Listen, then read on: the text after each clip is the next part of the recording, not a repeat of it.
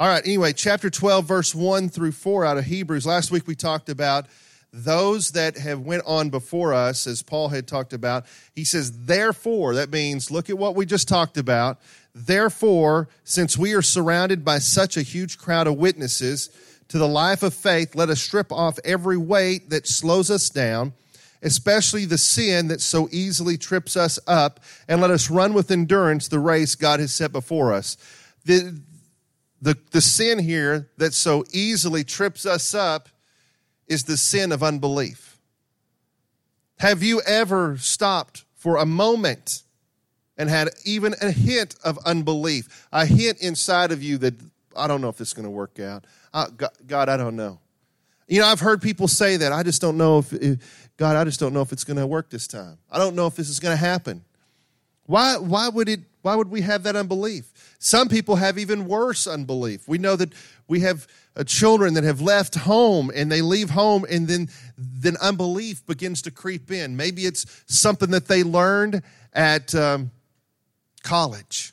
They learned something at college, and their professors told them something. And they're like, oh, I don't know if I believe anymore. I don't know if I understand this anymore. I don't know if I'm willing to believe this anymore. So there's many ways, but the sin that so easily besets us is unbelief. And I think that all of us at some point probably struggle with a little bit of that. But he says, put it aside. He says it slows us down. Let's strip off every weight that slows us down, especially unbelief. Let's strip that off of us, and let's just put our belief and our faith in God. He said, I just gave you a list of people. I gave you a list of people that went on faith. Abraham, Moses, and Noah. All these people went on faith. Remember what was one of the things Abraham did? He went on faith when he took Isaac up on the mountain, and the Lord says, take him up on the mountain and use him as a sacrifice. He had faith. He said, Isaac says, where is the sacrifice? He says, God will supply it. Why is it so important that we remember things like that? Because remember, Isaac was the promised son that God had given him, but Abraham never wavered. He never was like, well, God, are you sure about this? God, I don't know about you, but this is the son you said was going to do this. And now here you're telling me to take him up and sacrifice him? That meant that Abraham had enough faith that he would raise Isaac from the dead if he had to. Do you get that? That's the kind of faith. And we know that the Bible says that his faith, Abraham's faith, was accounted to him for righteousness. You know, your faith is accounted to you for righteousness. When you believe in God, when you believe in Jesus, it is accounted to you. What is that? That is faith. You're putting your faith in him and not in someone else. So he says, how do we do this? We do this by keeping our eyes on Jesus. What the whole series has been about, right? Jesus. All of Hebrews is really about Jesus. How do we do this? How do we keep our eyes on Jesus? I talked about how our children will go off to university and they come out not believing any longer. Why? Because their eyes have been taken off of Jesus. See, when we look at Jesus, we understand he is the author and he is the finisher of our faith. He's the one who started it. He's the one who is going to end it when we get to the end of it. It says, keep our eyes on Jesus, the champion who initiates and perfects our faith. You know, one of the things that you do when you go running, when you go on a long run, when you go, you know, what are those 5K runs? What is it? There's a finish line down there. There's a finish line that you're looking at. Well, Jesus is the finish line. Being with him in eternity is our finish line. And we could keep our eyes on Jesus, say, that's the finish line right there. That's where I'm headed, is to where Jesus is. And he not only is the finish line, he is the champion who initiates and perfects our faith. He is the person who's already been there and already done it and going to do it, anything that we need in our lives. He's already completed it. Do you realize that? He is faithful. He is faithful to complete everything. Every good work will be completed in us because of him. He says, because of the joy awaiting him, he endured the cross, disregarding its shame. Now he is seated in the place of honor beside God's throne. So Jesus has gone ahead of us. He has endured the cross. He has endured the shame. Anything that you go through isn't any worse than what Jesus went through.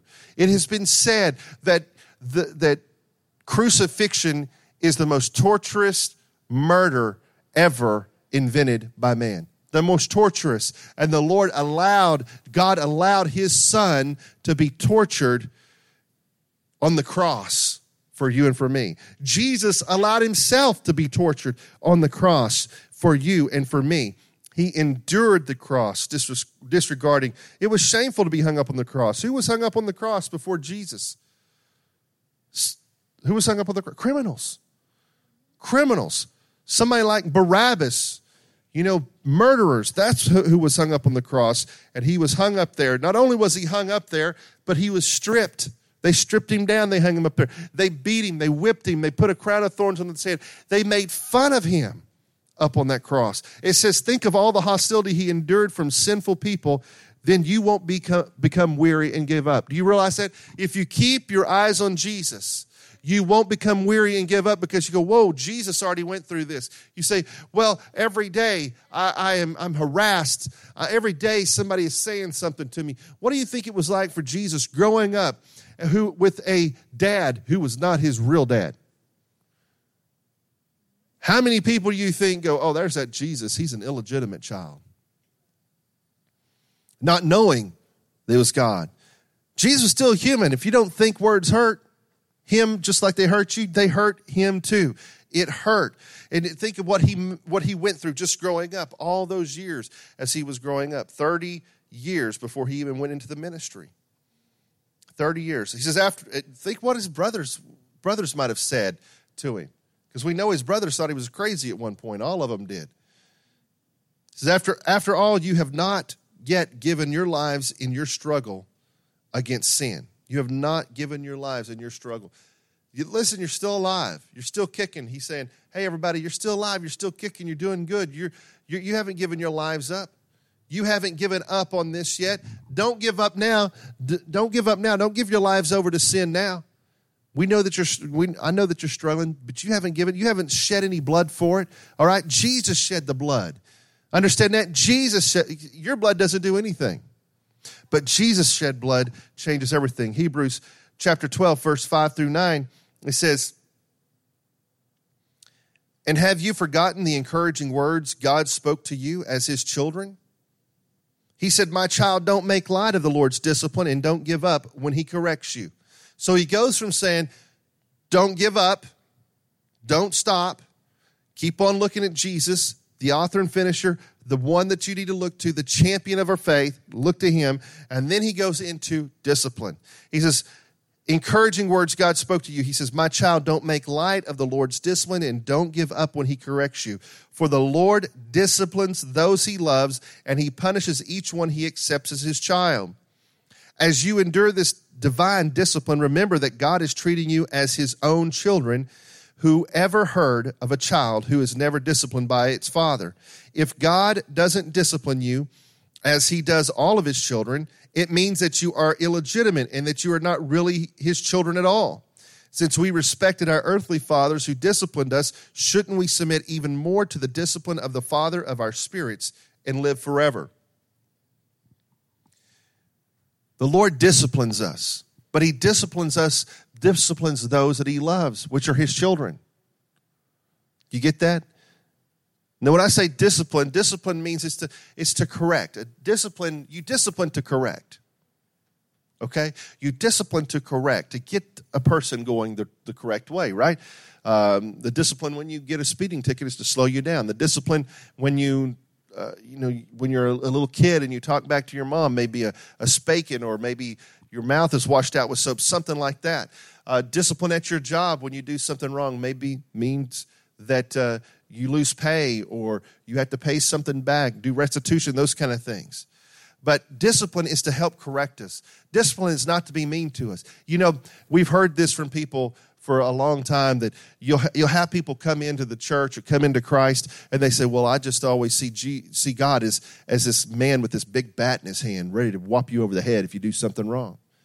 We've taught that a lot of times. We taught that God is a person who every time we make a mistake, he's just there to hurt us. But that's not who God is. Remember what's our verse? If we who are evil give good things, how much more will the Lord, who is not evil, give us the good gift of the Holy Spirit? You realize that? See, God disciplines us because he wants to get us going the correct direction. He doesn't want us playing with fire, right? The fire of the pits of hell. He doesn't want us there. So he wants to discipline us to get us in the right direction. That discipline also will help us minister to other people. Now, in the military, and this weekend is Veterans Day, and say hi to a veteran. Tell them how much you appreciate them this week. But in the military, we've got some veterans in here. I know we have at least one veteran in here. I don't know everybody, but I know we have at least one veteran in here. Billy over there. Do we have any other veterans in here? Anybody else that served in the military? Everybody say something to Billy on his way out.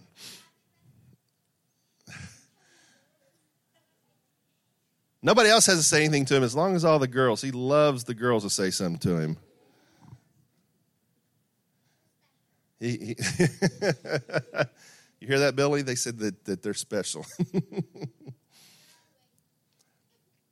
But in the military, the same way. It's discipline. Why? Why is there discipline in the military? To get them to do it the right way, to make sure that when they go out on that field of battle, that they can win, that they can be effective in what they're doing. Do you realize that the Lord is the same way? Because we are in a battle, folks.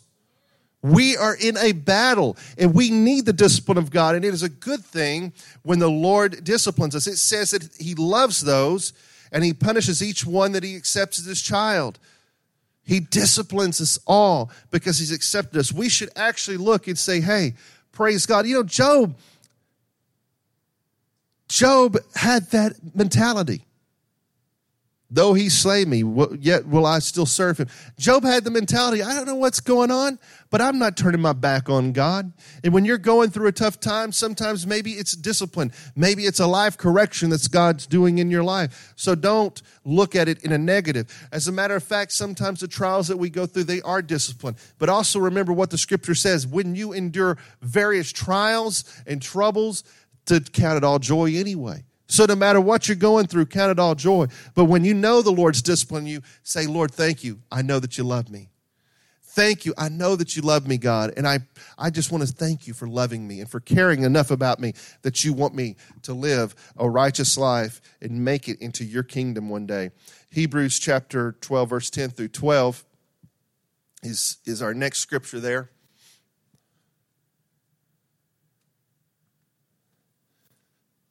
I want to freeze everybody out. Connie's over there putting more clothes on. So I think that was a sign. If she built an igloo around her, we know things are bad then, right? It starts a fire in the floor. Verses 10 through 12. For our earthly fathers disciplined us for a few years, doing the best they knew how, but God's discipline is always good for us, so that we might share in his holiness. No discipline is enjoyable while it's happening. Anybody ever get a spanking and enjoy it? Did you like, oh, do it again, Mom. Do it again, Dad. Your grandson needs his head checked. When we get disciplined, we don't enjoy discipline when it's happening. It's painful. But afterward, there is a peaceful harvest of right living for those who are trained in this way. You see children who are not disciplined, we see in the public school system today, where it's so difficult for teachers to discipline children. And they can't control them anymore. And then they find out that those children aren't disciplined at home. There's no discipline at home. Maybe a timeout once in a while, but most of the time it's just, oh, whatever. They're kids. They're going to be this way. It's hard for us to live right if we're not taught right and we're not disciplined and we're not trained that way. But when we are, and you look around and you see kids or you see adults, you go, man, they must have had some good discipline growing up. Their parents must have paid attention to them when they were growing up, make sure that they were going the right way. God's the same way. He's paying attention to us. And so he says, take a new grip with your tired hands and strengthen your weak knees. Get stronger. Don't look at it Don't lay down. Oh, I'm just going to lay down on the job because I've done something. No, get stronger with it. Verses 14 through 17. He says, first off, remember faith. Remember, don't have unbelief. He says, secondly, accept the discipline the Lord gives you as love, not as anything else. And he says, now that you know this, he says, work with living in peace with everyone and work at living a holy life. For those who are not holy will not see the Lord. Can you lose your salvation? Here's what I teach. You can walk away from God, but you can't lose your salvation. All right? You have to be intentional about it. But I believe this, if you've put your life in the hands of God, and I believe this, parents that have had struggles with your kids, if your children made a true commitment, now not I did it because mom wanted me to do it or dad wanted me to do it, but if your children made a true commitment with God and you train them up, the Bible says in the end they're going to return. So you just keep on praying. And if whether they made a true commitment or not, you just keep on praying. Your prayers are powerful and they are effective. Let me tell you something. The Lord hears parents' prayers. The Lord hears your cries, and he is listening, and I believe he is going to make sure that those are met. I tell you, I say this all the time. The most important thing you can do on this earth is to take your family with you to heaven. That's the most important thing that you can do. Take your family to heaven with you. He says we need to live a holy life. And so what I said is you don't lose your salvation, but you have to strive. The Bible says to work out our salvation with fear and trembling. We can't sit back, as we are seeing a lot of people in the United States where they just sit back and they sit in a chair and they go to a church on a Sunday morning. Maybe they go to church multiple times a week, but they really aren't living a holy life, because a holy life is just like this. A holy life is not just doing what's right, it's living what's right. And let me give you an example. The Bible says children are supposed to honor their father and their mother. See, when we talk about honor and obeying, it's not just doing what you're told to do. It's doing it and saying that, yes, you're right. Mom, Dad, you're right. That's what it means as children are honoring and obeying. They're not just, okay, I'll do what you tell me. The same way is with God. He is our Father. When we are living a holy life and we are doing what he's wanting us to do, it's not, okay, God, you don't want me to do that. I won't do it. That's not honoring him. That's not living a holy life. That's just living a life that is what we talked about earlier. God loves a cheerful giver. God loves cheerful children. We are his children. He loves cheerful children. Say that fast 3 times. You get tongue-tied. Cheerful children, cheerful children, cheerful children. Oh, I got it out. I can't believe it. I'm trying, working on my Spanish. If I say that fast enough, they'll think I'm speaking Spanish.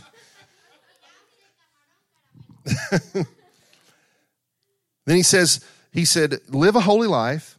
Be at peace with each other. If you're living a holy life, you should be with peace with everyone. I know it can be hard because some people, you feel like smacking them over the head, right? You just get aggravated. But he says the way that people will see this holiness in you is by living with peace with people. Didn't Jesus live with peace with people? Yes, he did. He was hung up on that cross. He says, Father, forgive them, for they don't know what they're doing. Hanging up on that cross, that's what he said. Look after each other so that none of you fails to receive the grace of God. Look after each other. What is that? What is that, looking after each other? People in the church, people outside the church, people in our families, people around us looking after. You go, boy, I've been talking to this person about Christ for 20 years. We'll keep on talking about Christ. We have some friends who used to live right next to us. And they would come over and just accidentally, well, I think it's providentially, but to us in human thinking, that accidentally we'd start talking about the Lord, and the next thing you know, the Bible opened up, and we weren't having a Bible study. You know what I'm saying? But it's not what it was. It was just they started asking questions. And for years, we're like, oh, God, get them in church somewhere solid and somewhere where they could stick and they'll be there and that they're learning. And then we got to see them baptized in water, and we got to see them, and they're now in church, today. They're committed to their church. I give you story after story after story of people in our lives that we talk to. And Christy and I sometimes would sit there and go, man, are they ever going to get it? Are they ever going to get it? Are they ever going to get it? But he says, look after each other so that none of you fails to receive the grace of God. Those around us, you just keep on, keep on. The power of God is strong in you if you allow it to be. He says, watch out that no poisonous root of bitterness grows up to trouble you, corrupting many. And I'll say this, when he talks about bitterness, we could go into a long message on bitterness. But bitterness is wormwood. It just eats you up. And if you have bitterness in your heart and in your life because of what somebody did to you, you need to go to the Lord and you need to say, Lord, deliver me from this bitterness. Because that bitterness will just take you down. It will destroy your life. And I can give you some examples of people who could have done great things in their life, but they allowed bitterness to just eat and eat and eat at them. Bitterness does nobody any good, other than the devil, I guess. I guess he enjoys you being in that state.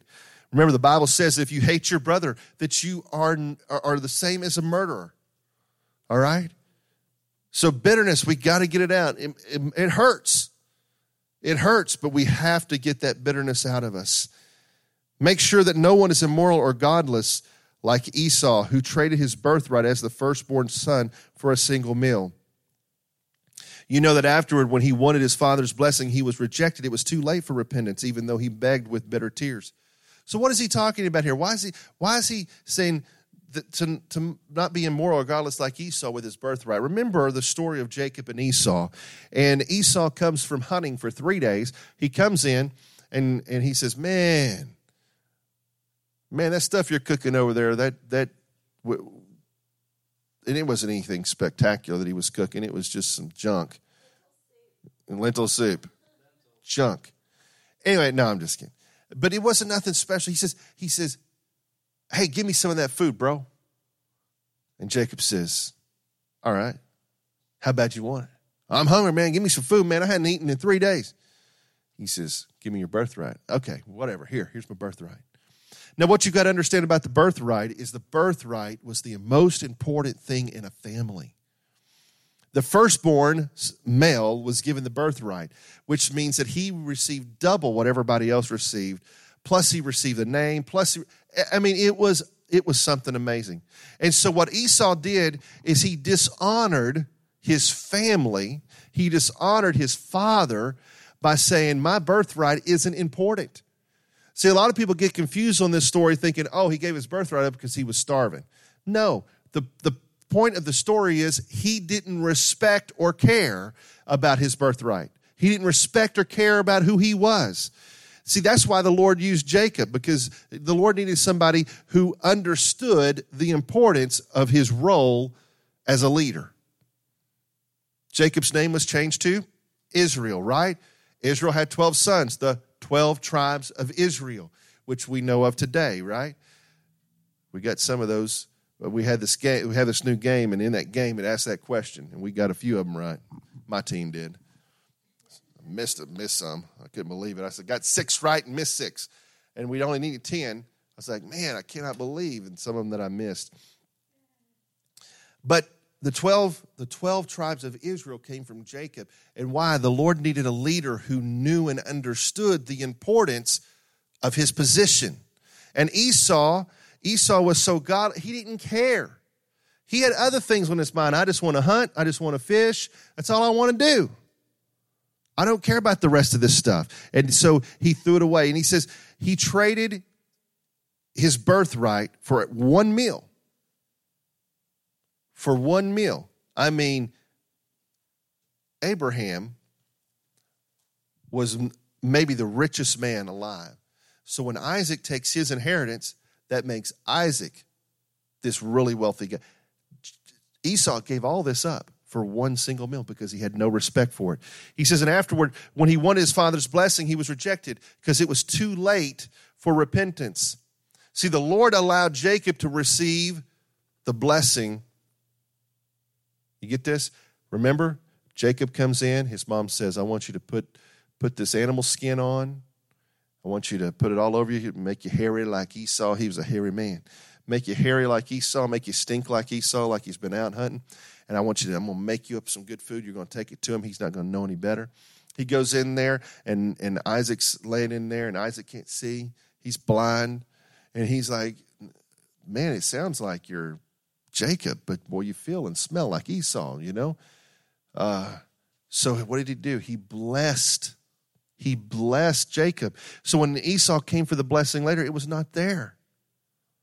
The blessing was not there. What Esau had already started, what he had already put in effect, now he loses out. Not only does he lose out on his inheritance, on the firstborn, but now he's lost the blessing of the firstborn also. And the Lord says, don't be like Esau. Don't do that. Don't miss out on what God has for you, because you're so easily ready to throw it away and throw it aside. And I'll tell you what, look around you today. Look at people around you today and ask yourself, how many of them know the Lord and know about God, but they're throwing away their birthright because other things are more important. I said this to, I was saying this to Christy the other day, or my mom, one of the two. I said, today we have more stuff than we've ever had before, and we're less content than we've ever been before. We have more stuff, and we're less content than we've ever been before. I heard this guy was talking about the Bible. It says the bad thing about the Bible apps is it takes away the importance of the Bible and the specialness of the Bible. Why? Because you have too much of it. And when you have too much of something, you don't need it anymore. And we have the Bible app, and nobody reads it. I mean, I don't know how many Bibles out. There's probably hundreds of Bible apps out there. There's some popular ones, and there's some less popular ones. They got all these Bible apps, and people don't read it. You sit there, and you have a person come into a church, a Christian come into the church, and they don't even know the Bible. You ask questions, they don't even know what the Bible says. How do you get saved? Why are you a Christian? I don't know. Mom and Dad took me to church. Why are you a Christian? Well, because my granddaddy was a Christian, my mommy was a Christian, so I'm a Christian. Why are you a Christian? Well, I went down to the first church of the saved down there for 20 years. That's why I'm a Christian. That's why. We don't even know. We have so much, and we have the scriptures now, and it's not even important to us, even though we have it today. We have the scripture more than ever, but when we don't read it and we don't apply it and we don't care, then what happens is we go back to what Esau, we throw away our birthright. We go back to, why can't people live in peace with each other? Because there's no holiness anymore. Churches can't live in peace with each other because there's no holiness in the church. And holiness is not what you wear. Holiness is on the inside. And what's on the inside will then come on the outside, and you will be shown, and it will be spoken out of your mouth. Verses 18 through 21 says, you have not come to a physical mountain, to a place of flaming fire. We're talking about the Israelites. He says, you've not come to this place, darkness, gloom, whirlwind, as the Israelites did at Mount Sinai. For they heard an awesome trumpet blast, and the voice so terrible that they begged God to stop speaking. They staggered back under God's command. If even an animal touches the mountain, it must be stoned to death. And Moses himself was so frightened at the sight that he said, I am terrified and I am trembling. No, you have come to Mount Zion, to the city of the living God, the heavenly Jerusalem, and to countless thousands of angels in joyful gathering. You have come to the assembly of God's firstborn children, whose names are written in heaven. You have come to God himself, who is a judge over all things. You have come to the spirits of the righteous ones in heaven, who have now been made perfect. You have come to Jesus, the one who mediates the new covenant between God and people, and to the sprinkled blood which speaks of forgiveness instead of crying out for vengeance like the blood of Abel. Things have changed. You don't live under the old law anymore. You don't live under the old covenant anymore. He says you don't have to fear God. God is not someone that you have to fear in that way. God spoke and everybody's like, oh. He says, today you have been made whole, you have been made righteous by the blood of Jesus. No longer does a lamb have to be slain for you, but you've been made righteous, and now you can approach the throne room of God at any time because it is your place. Jesus says, I go, but why do I go? Because I want to prepare a place for you so that you can come with me one day. That's what we have. When we've been talking on Wednesday nights, we've been talking about the words that we use. On Wednesday nights, we've been discussing that. The title of the series that we're doing is called Watch Your Mouth. But one of the things that we're really studying and learning is how important what we say and how powerful what we say is. And if we will understand, just like Jesus said, he says, if you will speak to the mountain and say, be thrown into the sea, that it will be thrown into the sea if you don't have any doubt, if you believe without any doubt. You get this? This is the God that we serve and we live for. Not the God that we have to be afraid of, but the God that we can say, we have the power in the name of Jesus in our lives, in the Holy Spirit power, that we can see things changed in an instant. When you go out on a prayer walk and you're praying for people, it doesn't have to be, well, I hope something happens for somebody. No, instead you say, when that person gives me the opportunity to pray, I know that the power of God is coming out of my mouth. They're hearing it, and the demons tremble at the name of Jesus, not me. I don't have to tremble. I don't have to be scared. I don't have to be worried about God speaking. I can be rejoicing. If I hear the Lord God say something, I can say, that's my God right there. Notice when God spoke out of heaven, he says, this is my beloved Son in whom I'm well pleased. What was that? It was blessing. See, we're not under a curse any longer. We're not under the curse of sin. When we come to Jesus, we are now under life. And the Bible says that he gives us life, and he gives it more abundant. More abundant. Hebrews 20, verses 25 through 27 says, be careful that you do not refuse to listen to the one who is speaking. For if the people of Israel did not escape when they refused to listen to Moses, the earthly messenger, so when Moses spoke, they were not able to escape. He says, we will certainly not escape if we reject the one who speaks to us from heaven. We have to listen. And now remember, who was the writer speaking to? Christians. He was speaking to Jewish Christians here, okay? Which means he's speaking to us because we're Christians. And so he says, you have to pay attention to who Jesus is. You have to pay attention. You have to understand who he is, and you've got to listen to what he said.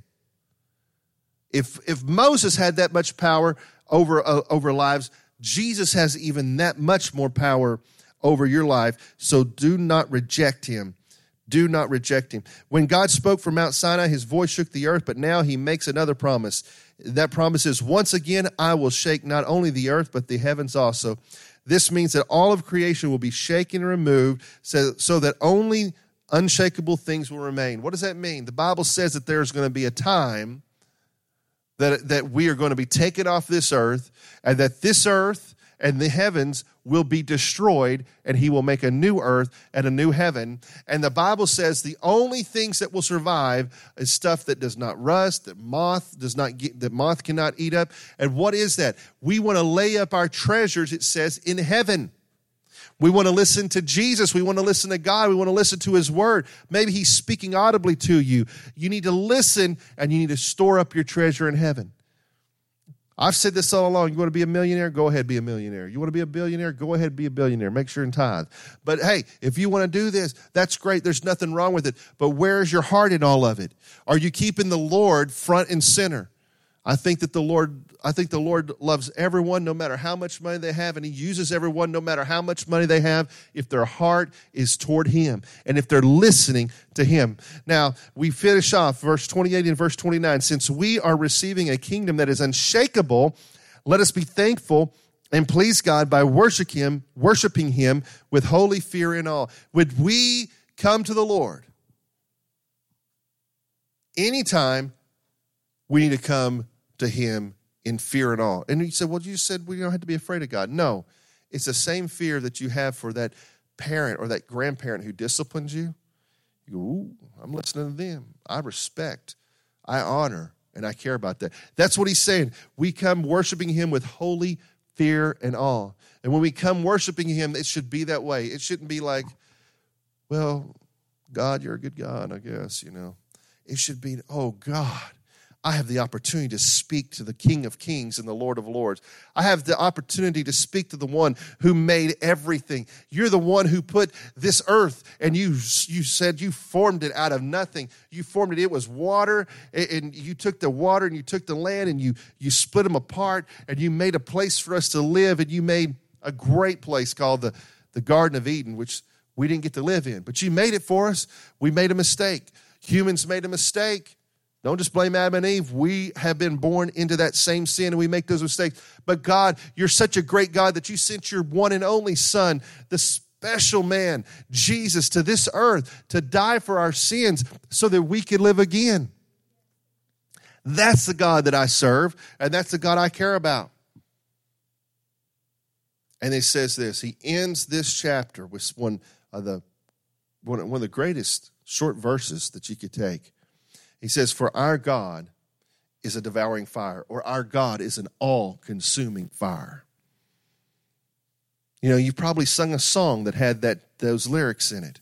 This is where it comes from. Now you know where it comes from. If you didn't know already, chapter 12, verse 29, verse 29 is where it comes from. Our God is an all-consuming fire, meaning no one gets away from him. But you want to know the great thing is, if our treasure is stored up where fire cannot get a hold of it, then that all-consuming fire is only a positive for us.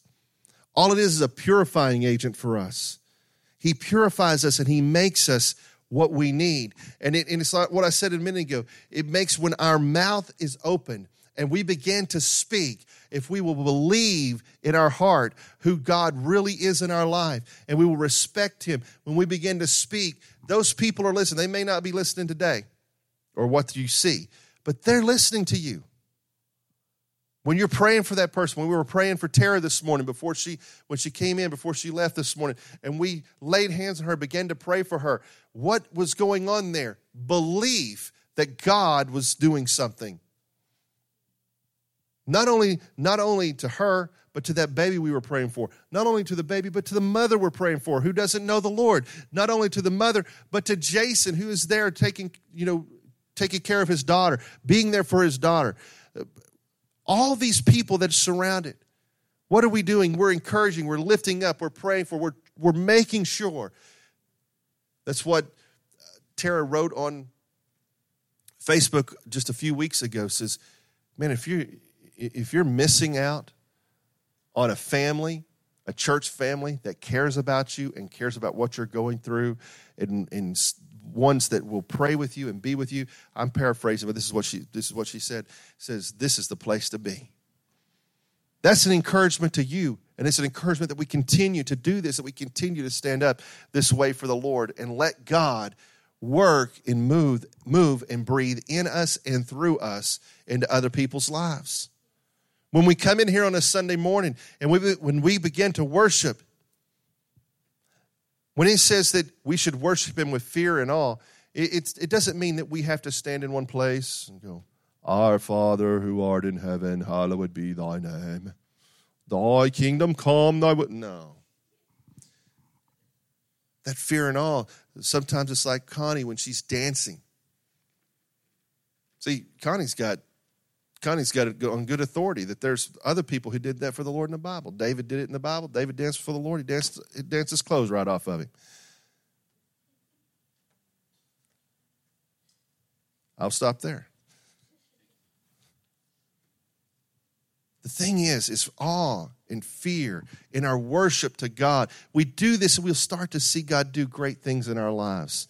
And when we come into this place on a Sunday morning or a Sunday night or a Wednesday, or anytime we come together, women's meetings, worship is not just singing, okay? There's a lot more to worship than just singing, okay? Because worship comes from the heart.